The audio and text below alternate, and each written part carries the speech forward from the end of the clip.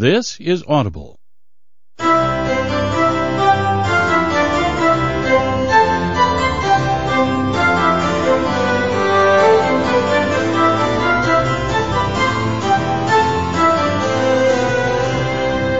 Aristotle once observed, law is order, and good law is good order.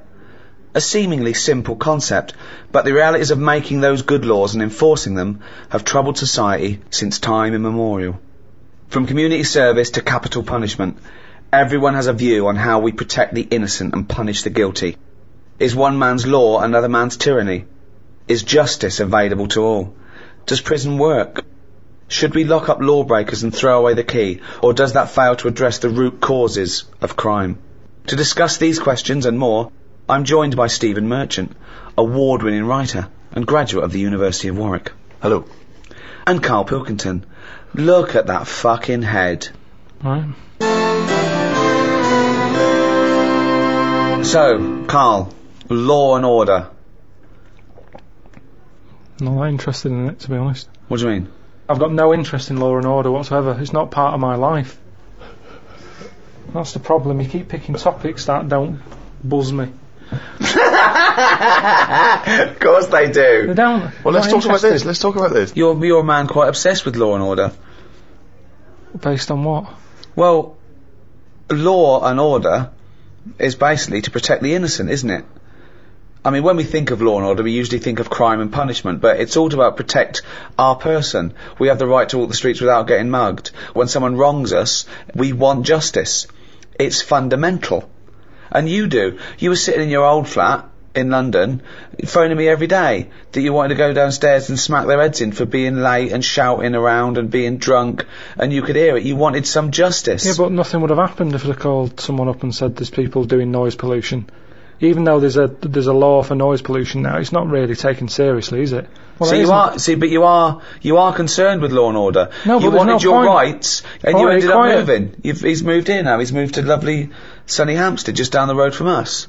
So you're having a better life. Yeah, so but I shouldn't have to move because of some noisy people. No, you shouldn't. But I'm saying you were stressed. No one cares, though. And you wanted justice, but you thought you couldn't get justice, so you moved away. Yeah, so I dealt with it in my way.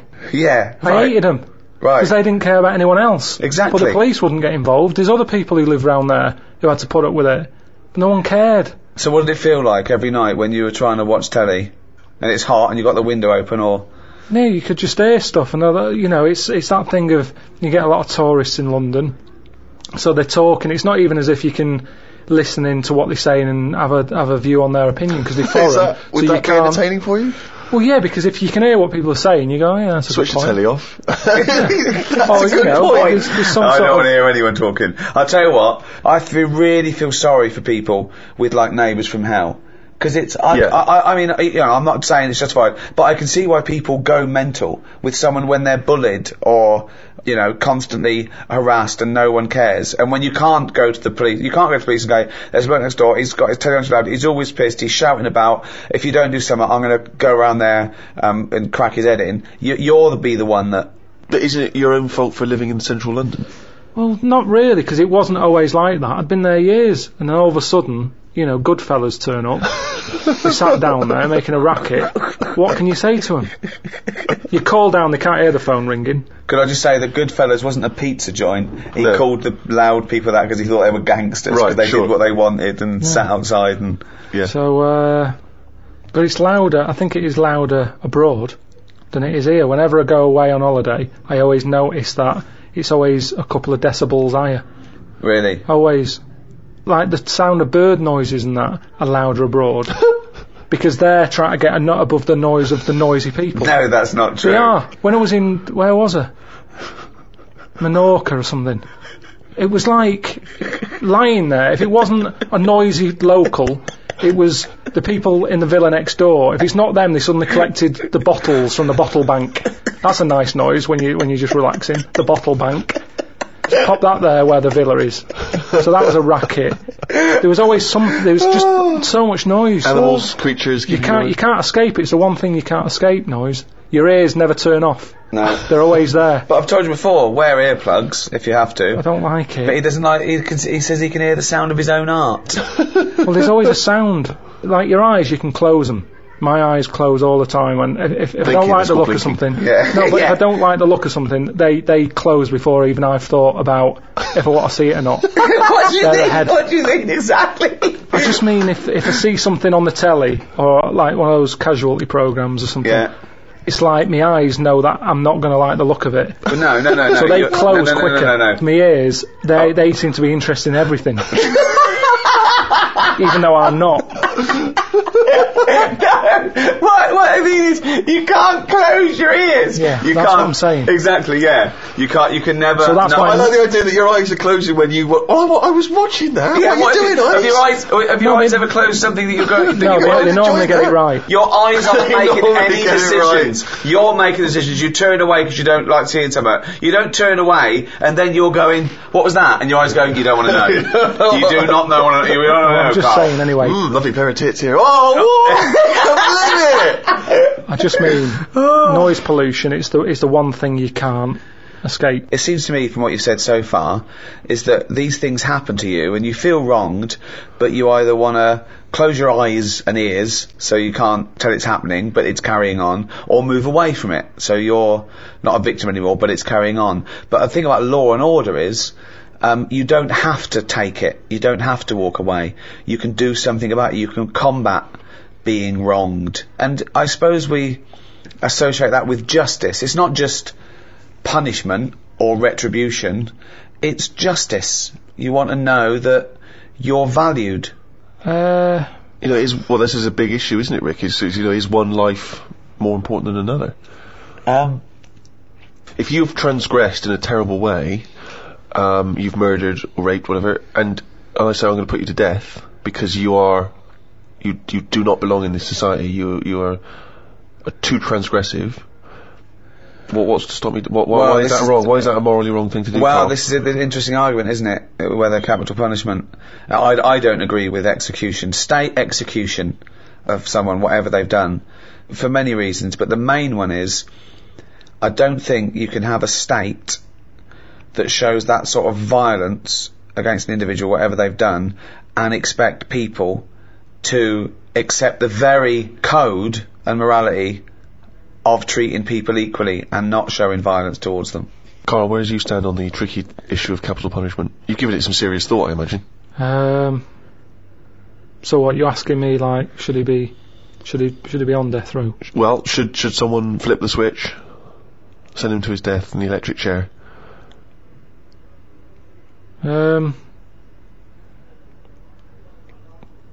Yeah. That was the least considered. Yeah. I mean, I saw a little bit of flicker behind the eyes. I don't know what. Well, just take us through the mental process that you arrived at the yes with there. So I remember that because there was quite a brief gap there. I just was thinking, it's not a nice job if you work in there and you've got to flick the switch. Right. But I was wondering if it's possible to just do it so it's linked up to someone's switch. What do you mean? When they put the lights on or something. So it's like sometime tonight when the sun goes down and people start putting the lights on in their house, it could happen. But we don't know what household. They might be away on holiday, so you might get an extra 2 weeks. But at least that way, because for me, the worst. Funny you should say that. This is not the question I asked was whether we were talking about the morality of whether you put someone to death. But he was thinking about. About literally the practicality of flipping the switch. Well, no, I think that aren't you talking about the integrity of the person who knows or knows not that they've put someone to death, like a firing squad, like what they used to do sometimes in the First World War when they had 6 riflemen, but only 5 were blanks and one and no one knew if they were the person that killed them. Yeah. So, but my point is, you do agree that someone should be put to death for a terrible crime, do you? You've got to have something there to stop them people who don't care, haven't you? Nature's done it in a way with bees. They've gone, we'll give you a weapon, but if you use it, you die. And that's like the bee. Well, so they're worried they're going to go, I'm not going to do it. We do, won't we? We have people saying, 1, you can't do that. That's step 1. Here's the law. Don't do it. But there's a lot of people who go, I'm not bothered about the law. I'm not bothered about annoying people. Yeah, that's true. So for them, at the end of the scale, you've got the chair, and you stick the wires on their head, and we'll fry your head. And they go, oh God, I don't want that. That doesn't always work, does it, with being put to death? Because as a deterrent, most of the crimes aren't just crimes of gain with that. Some of them are crimes of passion, where a deterrent doesn't count because you see red and you go crazy and you're angry and you kill someone. I think a lot of those crimes, the deterrent isn't relevant. You know, things like armed robbery, maybe, where it's a risk. What can I get versus what my crime? Maybe then it might be a deterrent. But then, of course, if you start to get a capital punishment for crimes that aren't murdering someone, then that thing brings in you might as well murder them, because then you've got more chance of getting away with it. So it's very delicate what you make people be killed for. You've made an interesting and reasoned argument there, Rick. I'm looking forward to hearing the riposte. Right. When I was younger, I used to nick Mars bars. Okay. Right. Now, I did that then, and I knew that even if I get caught, what's the worst that's going to happen? Yeah. I'm not going to go to prison over that. But it was worth nicking because the Mars bar, they were like 45 pence. Sure. When you're a kid, you can get a lot of chewing nuts for that. Chewing I nuts? don't know what you're talking about. Yeah, they like caramel covered in chocolate. Last ages. Quite hard. Oh, I know. Yeah, you suck the chocolate off and then you got to chew them until they're... Yeah, I know, yeah. Now, I could afford them at 10 pence a bag. They'd last me sort of a morning. A Mars bar was a proper treat. There's a lot going on in there. A lot of chocolate, a lot of caramel. Yeah. Like I say, 45 pence. Yeah. So, to me... That was like an advert that went on just to the end. They started off good. They go, this fly's good. He's, you go there. Mars bar's a lot in it. It's like, oh, good, keep going. Yeah, it's got caramel. It's got, yeah. But it's 45 pence, which is too fucking much, so fucking nick it, you cunt. But, when I was younger, that was worth a risk. Because I knew that I'd be getting something worth 45 pence for free. You weren't going to get the electric and I wasn't going to get done. Mm. So, the stakes were high, the risk were low. No, wait. You mean the stakes were high, the risk were low? I think he's just trying to sound cool.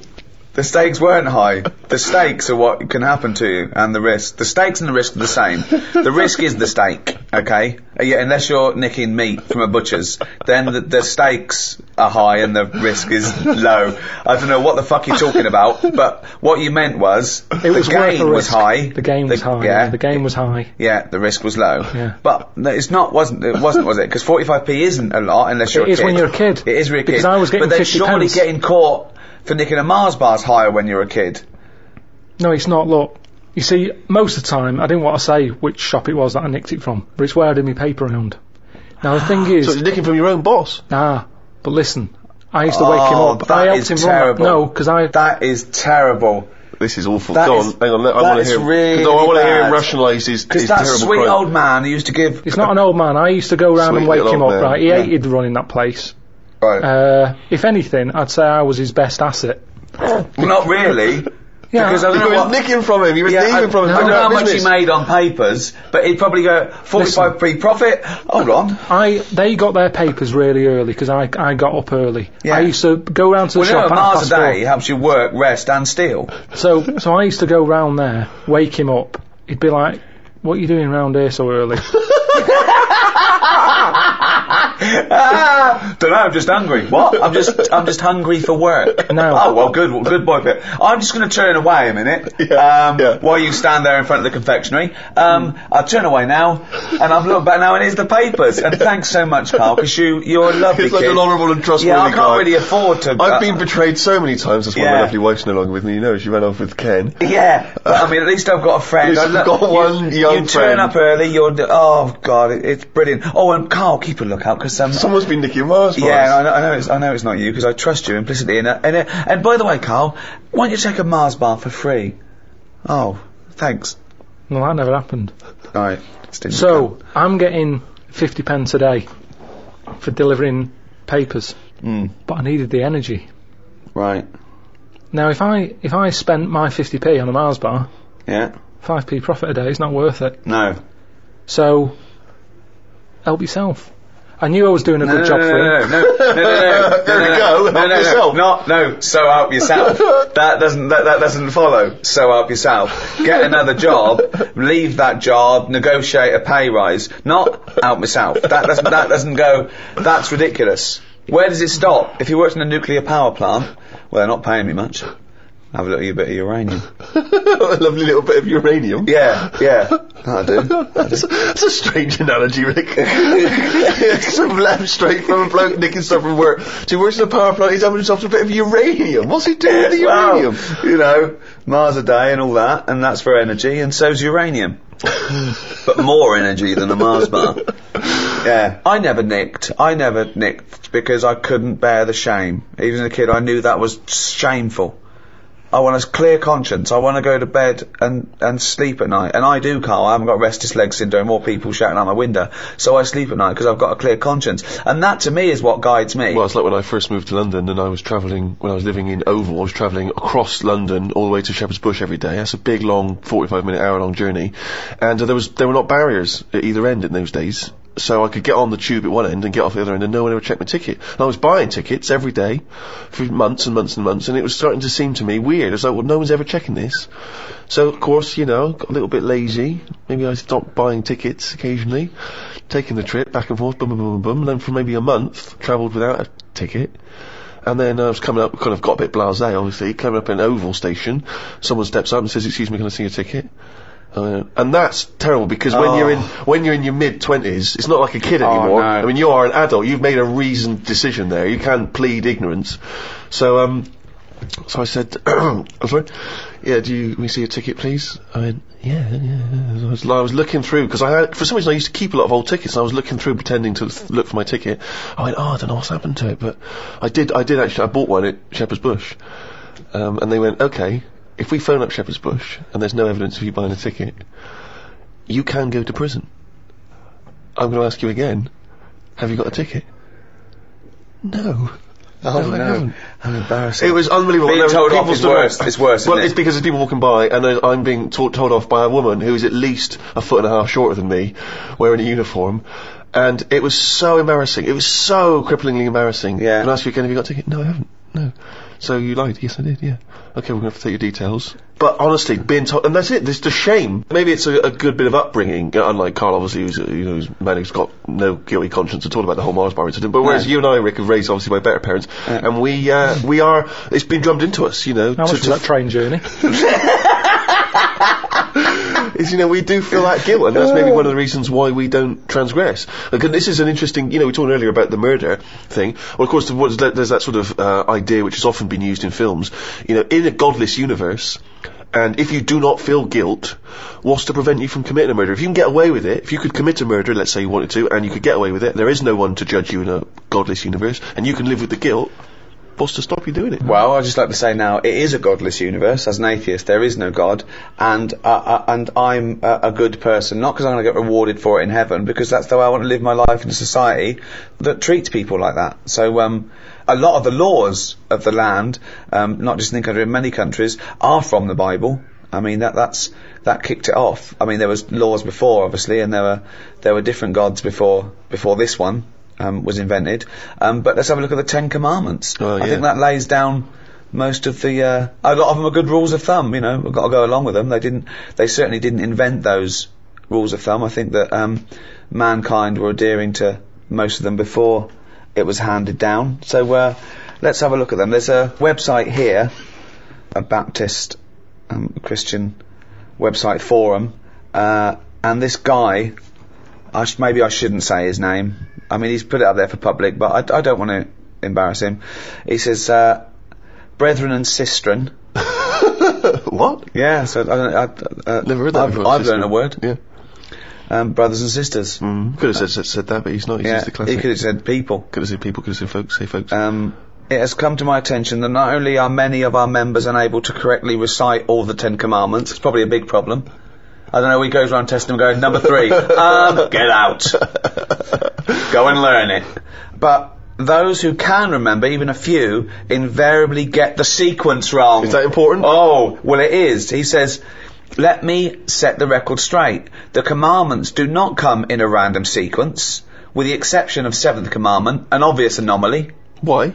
Well, he reckons that thou shalt not commit adultery at number 7 should really be 6th in terms of severity. Let me explain. The commandments appear in order of severity. Right. The harsher the punishment, the closer to the top. I hope this handy colour chart will make the intrinsic beauty of God's word more comprehensible to all. So this is it. He's laid it out. Commandment. Number 1. Thou shalt have no other gods before me. Okay? Alert level. Severe. Punishment, genocide. Whoa! Entire cities with men, women, children and animals must be killed. So that's a lovely, nice Christian view there. So if you worship another god before the right God, he doesn't name him by name, he just uses the term God. Sure. But there's only one according to this Genocide. Yeah. Anyone who worships another god, genocide. Entire cities with men, women, children and animals must be killed. I don't know what the animals have ever done, but okay, so that's number 1. That's the most severe, worshipping the wrong god. Sure. Okay? Number 2. Thou shalt not make unto thee any graven image. Okay, no graven images. That's I assume so. Druids, devil worshippers, anything like that, isn't it? Well, I think it's also just, I suppose it's kind of images that mock or degrade the Almighty. Okay. Severe. What's the punishment there? Genocide. Genocide again. Wow. That's his favourite there. Genocide. Entire cities with men, women, children, and animals must be killed. What worries me is we're a couple of smart guys, and we're not entirely sure what that commandment means. No. So we could go, but we could accidentally. Yeah. 3. Thou shalt not take the name of the Lord thy God in vain. Okay. Okay. I assume God made these, did he? He's used the first 3 talking about himself here. Alert level high. Capital punishment. Capital punishment, so not genocide, thank God. No, you're just going to be... God. Yeah, you're just going to be put to death there, not all your friends and family and dogs. Sure. Leave the budgie? No. Number 4. Remember the Sabbath day. Keep it holy. High. So alert level high. High, yeah. Capital punishment. Death. Capital punishment again, yeah, if you forget the holy day. Well, what makes me laugh is that sometimes you can be walking along and you go, alright, I'm just going to, I keep thinking it's Monday. You what? You forgot it's Sunday? No, I just forgot, death. Number 5. Honour thy father and thy mother. High. Okay, so, and if you don't honour your mother... Capital punishment. Capital punishment. Lot of death. Lot of death. Again, at the moment. Isn't it? Yeah. So strict. Yeah. We haven't even got to thou shalt not kill yet, and yet he's killed everyone so far. Wow, jeez.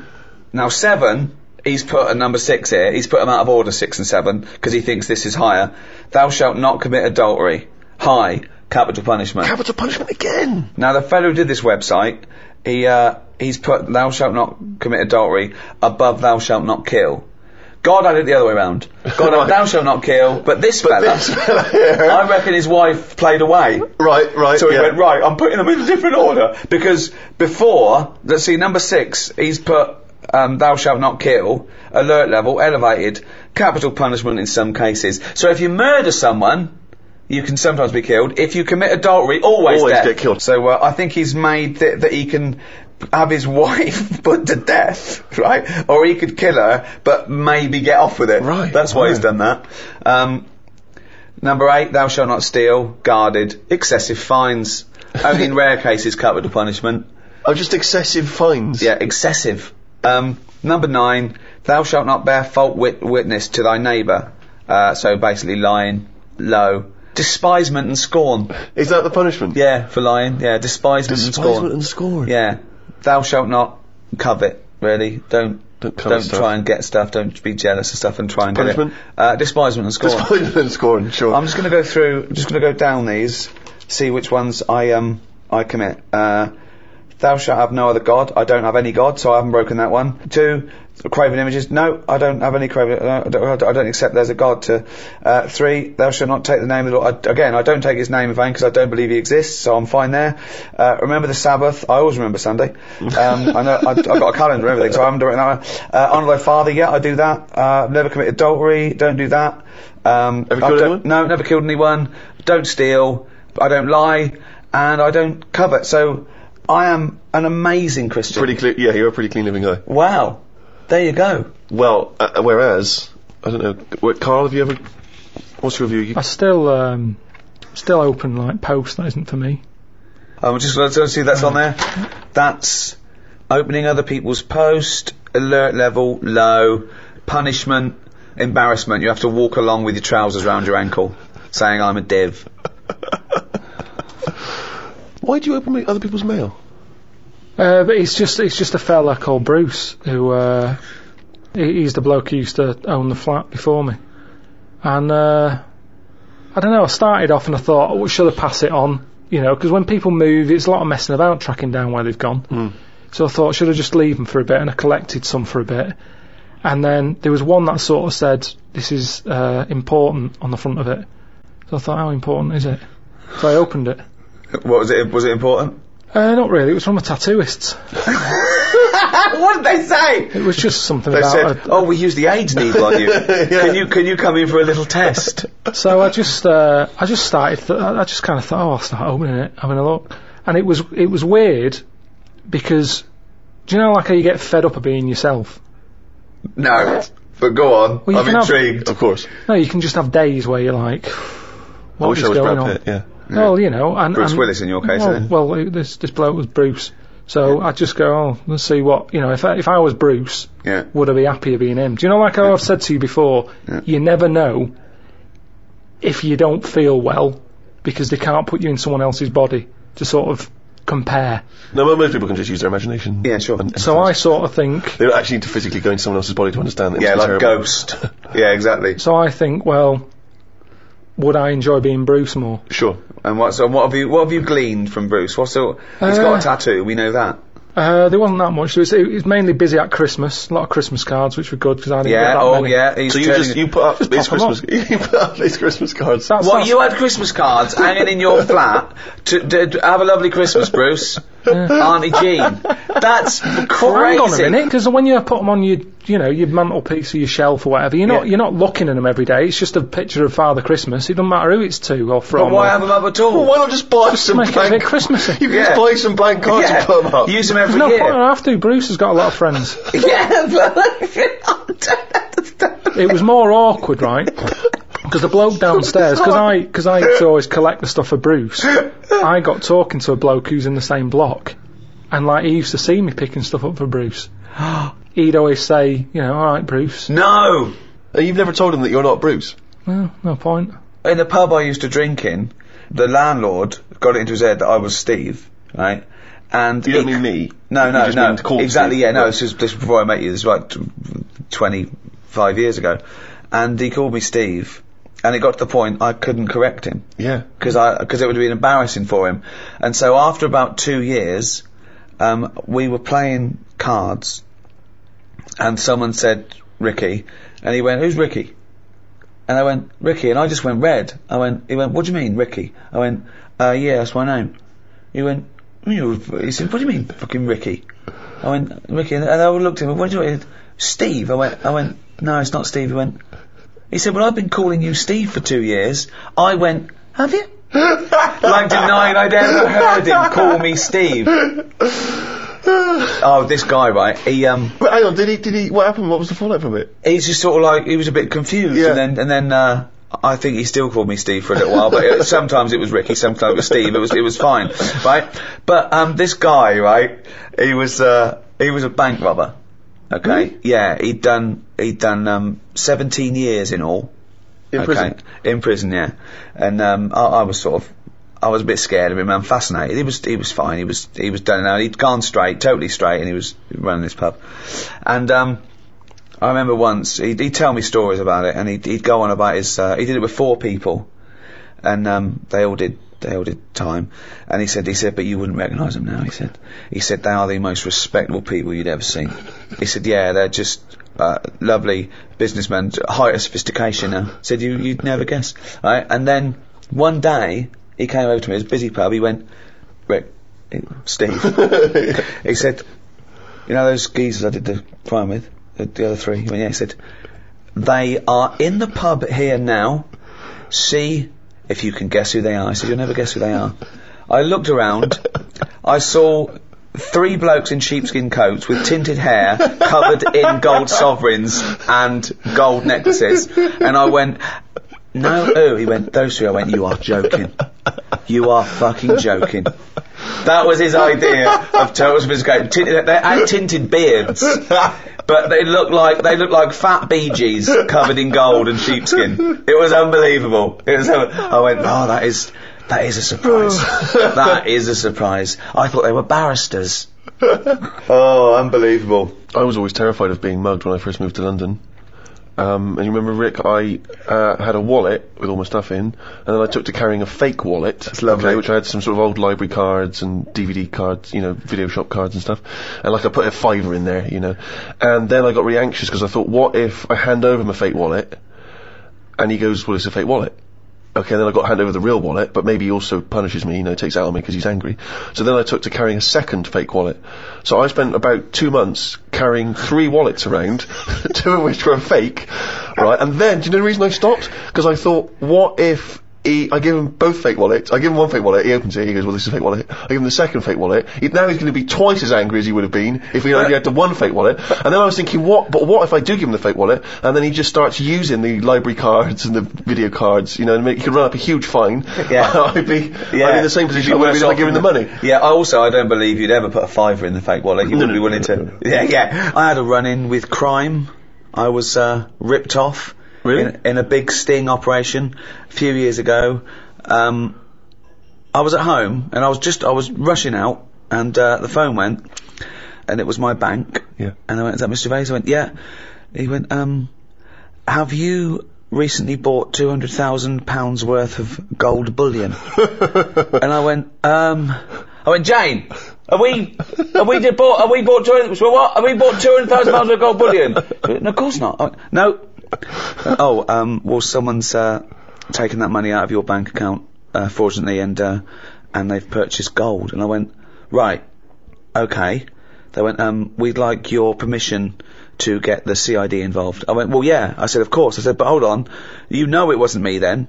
So do I get the money back? And they went, yeah, all the money will be put back into your bank account. I went, fine. I said, yeah. I basically went, yeah, fill your boots. And they went, and can you come down? I went, oh yeah. So I arranged a time. I went down to the bank. There was the CID there waiting. And, it turned out it was sort of an inside job. Someone who did some sort of random checking of facts, they phone you up and say you're happy with the service. They put down the phone and went, oh, you never guess who I spoke to, that Ricky Gervais. Right. And someone overheard, they were involved, they'd got a payoff from Mr. Big somewhere that was out of the country.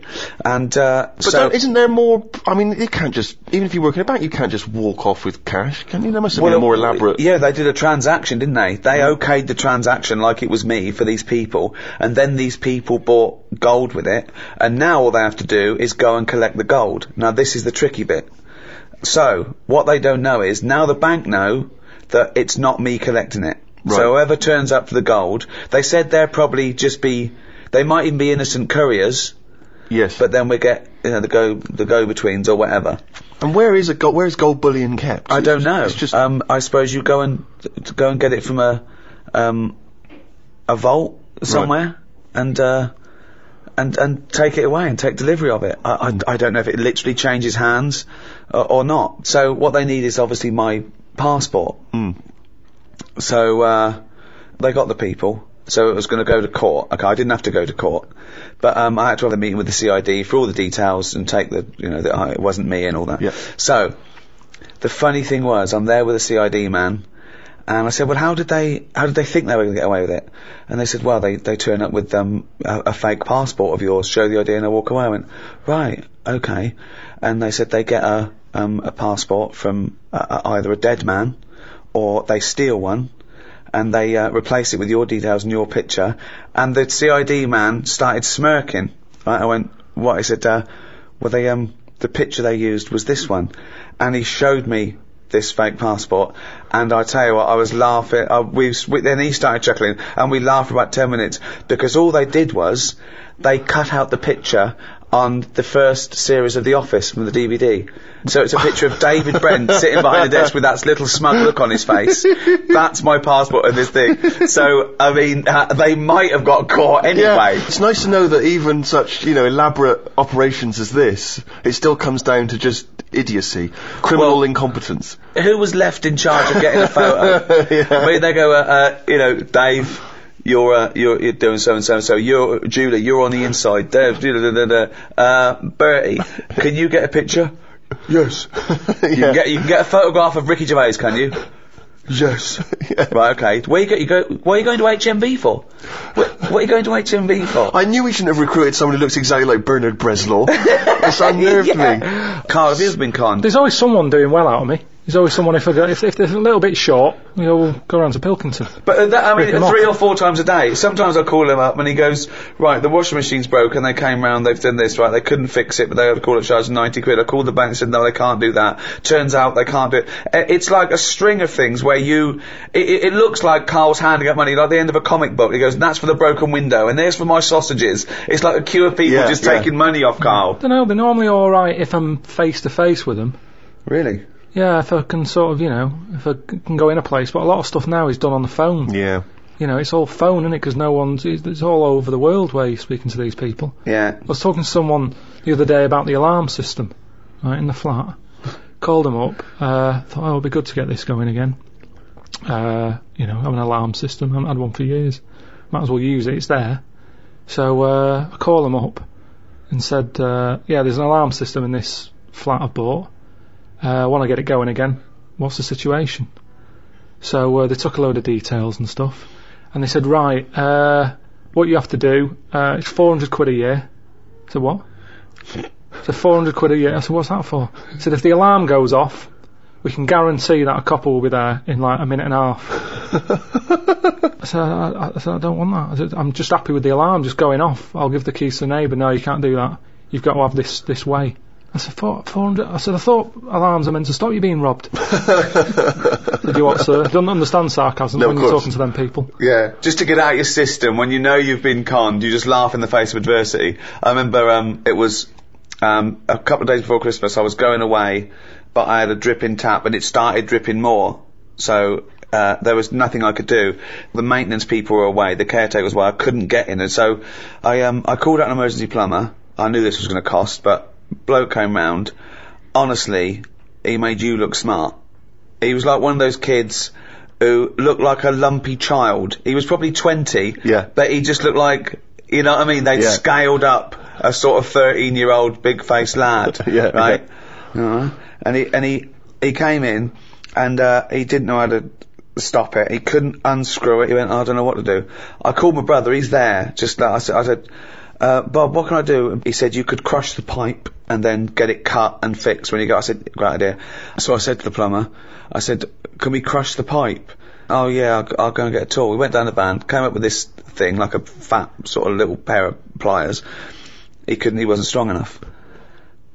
So I went, I had to go. I said, well, how do we both do it? So we both put our hands on it and we managed to crush the pipe, flatten the pipe, cut it off. He put a little thing on the end of it so it wouldn't leak, right? I went, great. I said, how much is that? He went, 180 quid. So I went, right, okay. So I wrote him out a cheque for 180 quid. And I thought I'll have a little bit of sarcasm. So it wasn't his idea. I helped him do it. I went, how much was that tool? He went, about £5. I went, that's paid for itself, isn't it? Silence. He went, yep, just nothing. Tough crowd, right? Of course. Right. So I signed the cheque. Like, he went, oh, he said, I forgot to charge you for the little washer on the end. I went, how much is that? He went, £2.50. I went, can I give you that in cash? He went, yeah. I went, there you go, there's the £2.50 for the washer on the end, and there's the £180. And he went, and that was it. I didn't even get a little chuckle. He didn't even think, he should have gone, well, let's split that, because we both did that. Yeah, that's 90 quid each. I go, okay, that's brilliant, mate, cheers. Here's a Christmas bonus. I have a fascinating tale to tell you, Carl. I think you'll be intrigued. When I do junkets for films in America or Toronto Film Festival, I was assigned a security, and I've had security before. I often have security. They just sort of get you in and out of the car, and usually just to control sort of autograph hunters and things. But this time I was given a security, and he came in a suit. He looks about 30. He looked quite unassuming. I thought he was from just a security firm, and there was a couple of them. And first of all, they were talking to each other, and I thought, well, the stakes are higher here. I don't know. I don't know why. And they drove us to the hotel, and there was loads of people going to the hotel. I mean, much bigger stars than me. You know, there was Ed Norton and George Clooney, and they were going in and out. And he goes, "We can go past these." And he called ahead, and he knew everyone. He just knew everyone. And we went down in the car park. We were met by another security guard in the hotel that let us go past everyone. I mean, Clooney's having to queue up and sign. I'm thinking, this is weird. And I also feel a bit guilty because I was there to promote the film, and I think this security guard's so good, I'm never going to ever have to pump into anyone. It was amazing. And he was there the next day, and he took us to the junket and back, and he put us on the thing, and then it turned out that he was actually LAPD, who was doing this for celebrities because he earned more money. And then I found out he had a gun, so I can't come in the airport with you, I can't take my gun. So he's armed. So I've got a security who's an APD who's armed, and I'm fascinated. Now I'm fascinated. This man is walking around with me with a little earpiece, talking to everyone. He seems to know everyone, and he's got a gun. I think, this is amazing. Then one night he said, he dropped me off at the hotel, and he said, I've actually been called, I've got to go on a mission, they need my help. I said, really, what is it? He said, it's a hostage situation. He said, and I'm also SWAT. So now this is amazing. He's now officially the coolest man I've ever met in my life. So he goes off. Then I'm thinking, I'm worried about him. I was talking to Jane, I was thinking, wow, he does this, he gets this extra cash, he's risking his life, and now he's going to a hostage situation. And I was thinking, oh God, he's just a silent hero. So next day he comes, I said, how was it? He said, I was fine. He said, I just turned up. He said, I had to do it in my suit. He said, because I'm the negotiator. What? So now he's an armed security guard who's in the LAPD, who's special SWAT, and he's one of 9 negotiators in LA. We're in LA now. We'd come from Toronto, went via New York and LA. So I went, oh my God. And I just asked him questions for 2 hours. So the first thing that happens is, so someone runs in with a hostage. This guy, who's just a kid, who was 19, he'd done a robbery. He'd panicked and he'd run away. The police were after him. He ran in and he took his kid with him. It was just a 3-year-old kid. Okay. That often happens. Most hostages that people take are their family, because it's all they've got. And they go, I'm going to kill my wife or my kid and that. And they don't mean it. They're not going to. But they need a hostage. They've got a gun. So he talks to them and he says things to them like, you didn't mean this to happen, did you? They went, no, he said they got out of hand. It just got out of hand. And he has to let them trust him, because they've got a hatred for the police, of course. They don't trust the police. Nah. And the first thing he does is call the phone company and say, what's the number of this address? He goes, change it by 1 digit. So now only he can call that number, because of course you can't have an engaged signal. If they haven't got a phone, they have to throw a phone through a window. So they've got to have contact with this guy. I said, what happens if this guy says, you're never going to get me out, I'm going to kill all the hostages? He said, then my sole purpose is to get him to stand near a window. And I went, wow. Now apparently there's a police marksman ready, of course, if they think they've lost him. The important thing is you've got to take him out, because you've got to protect the innocent.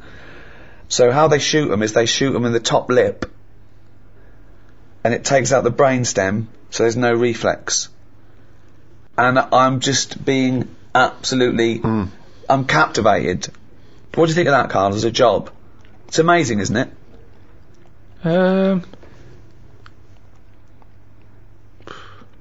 Yeah, I mean, once you've done one, though, it's like any job, isn't it, I suppose? Yeah. Once you've done one. Yeah, Not impressed? Boring, yeah. No, it's good. Could you do it? Do you reckon you could do it? Do you reckon you could negotiate someone out of a hostage situation?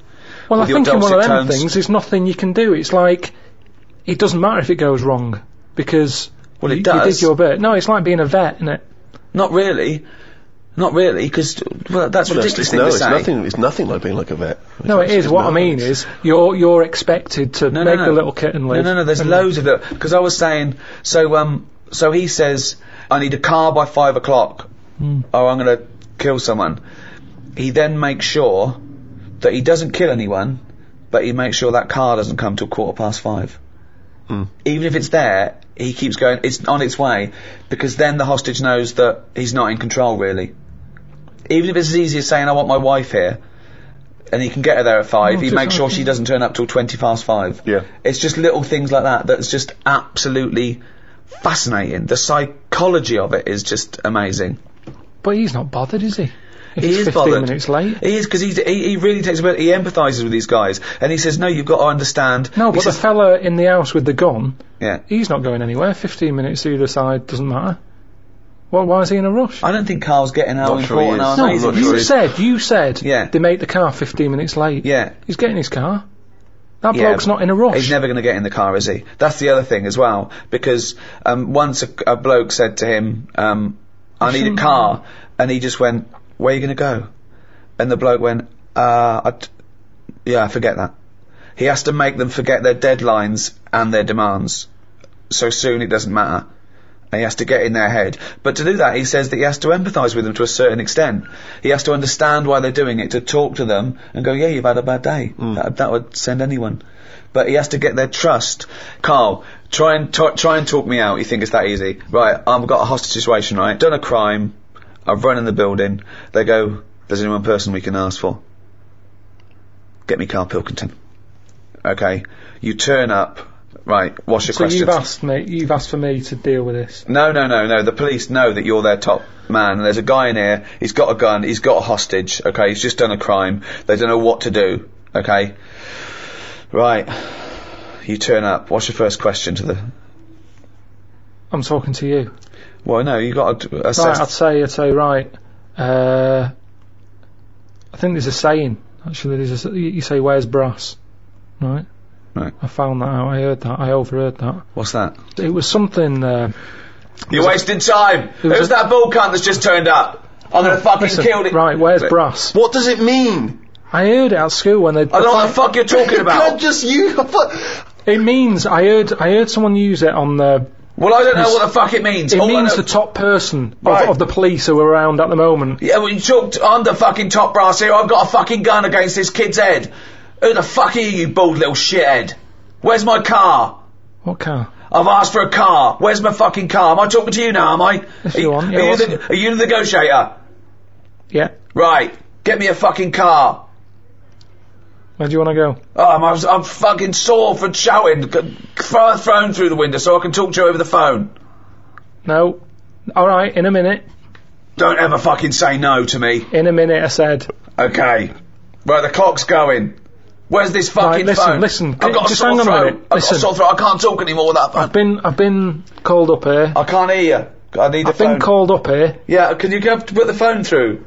Why are you putting the phone through, you dopey cunt? You want to talk to him? because I don't want to give you a phone straight away. You said you've got to delay him. No, but you've got to talk to them. You shouldn't even demand a phone. You should make sure you've got a phone, you dopey twat. Give him a phone. Right, thanks. Alright, how's it going? That's better. Right. Right. Who are you, by the way? Who are you? Bruce. I can't give you them details. Well, you can, because I've got to trust you, dopey sod. Are you police, or just some fucking cunt walking by? I'm a policeman. Right, I don't trust policemen. No, but I'm a bit higher than that. So listen. Or don't you tell me I'm laying down the law here. No, I'm listen. going to shoot someone unless I get a fast car. I've done a robbery. It's all gone wrong. You're after now, but I want a car to the airport. I want a plane standing by. You don't know me, but I do this a lot. Right? And I can tell you that it never works out right. Do you know anyone who's done what you're doing and is now living a happy life? Well, I don't care. I don't care about living anyway. I don't care about living out. I don't care if this goes wrong, because I'm going to shoot the hostage. What's your problem? I'm just... I think you've got the wrong attitude, mate. I think you've got the wrong attitude here. No, but this is, to be honest with you, this was my last week. Why are you telling him that? Because I want to bring him down to my level. Right. What's that got to do with it? Well, you know, I've done this job for a long time. Right. And sometimes I felt like you. I've Right. been, you know, even though I'm on this side, Mm. you know, sometimes I feel like, oh, I've had enough of this. Right, well, I have had enough. But I'll tell you, I don't care about living or dying here. So if I don't get a car to the airport, all bets are off. I'm killing everyone and then myself. So you'll be a big loser. You will be a big loser, son. There you go. I've given you the clue now, Carl. He doesn't care about getting away with it. Now you've got to get him to stand near a window. You've got to take him out. Because I've got a gun to someone's head. You can't burst in, right? You've got what? Come on. How do you get him to stand near a window? Oh, I bet you're hot in there. Keep going. I am hot. Yeah, that's why I've just drawn the curtains and keep away from the window because the sun's blazing in. It's not too bad away from the window. It's the sun's gone round the back now. Just come and have a look. It's a lovely evening. Why do you want me to stand near a window? I think just because when you see how nice an evening it is. Worst load of dribble ever. Keep going. I'm interested. When you see how lovely. No, it's that thing. I've heard that if you smile, you feel better. So have a little smile. Think of a happy moment in your life. I'll tell you what a happy moment in my life would be. Putting a bullet through your little round head, you cunt. Keep thinking about that image. Right. And you can see that round head. Just come to the window. I'll show you the round head. That would probably work, actually. What? No, I'm not going to come near the window. You come near the window. You come near my window. Are you coming near the window? No, not yet. Where? Delaying it again. Right, I'm coming near the window. Well, I'm going to shoot you if you come near the window, you dopey prat. Well, why? I thought we were getting somewhere here. No, I'm going to shoot you. I've conned you. I've negotiated you to come near the window, and I'm going to shoot you in the head, you prat. I'll just leave then.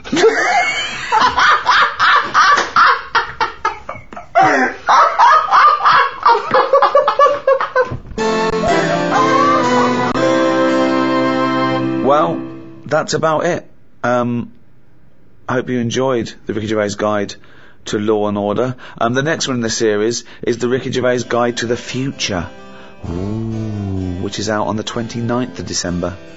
So look forward to that. Anyway, it's goodbye from me, Ricky Gervais, Stephen Merchant, Goodbye, and Carl Pilkington.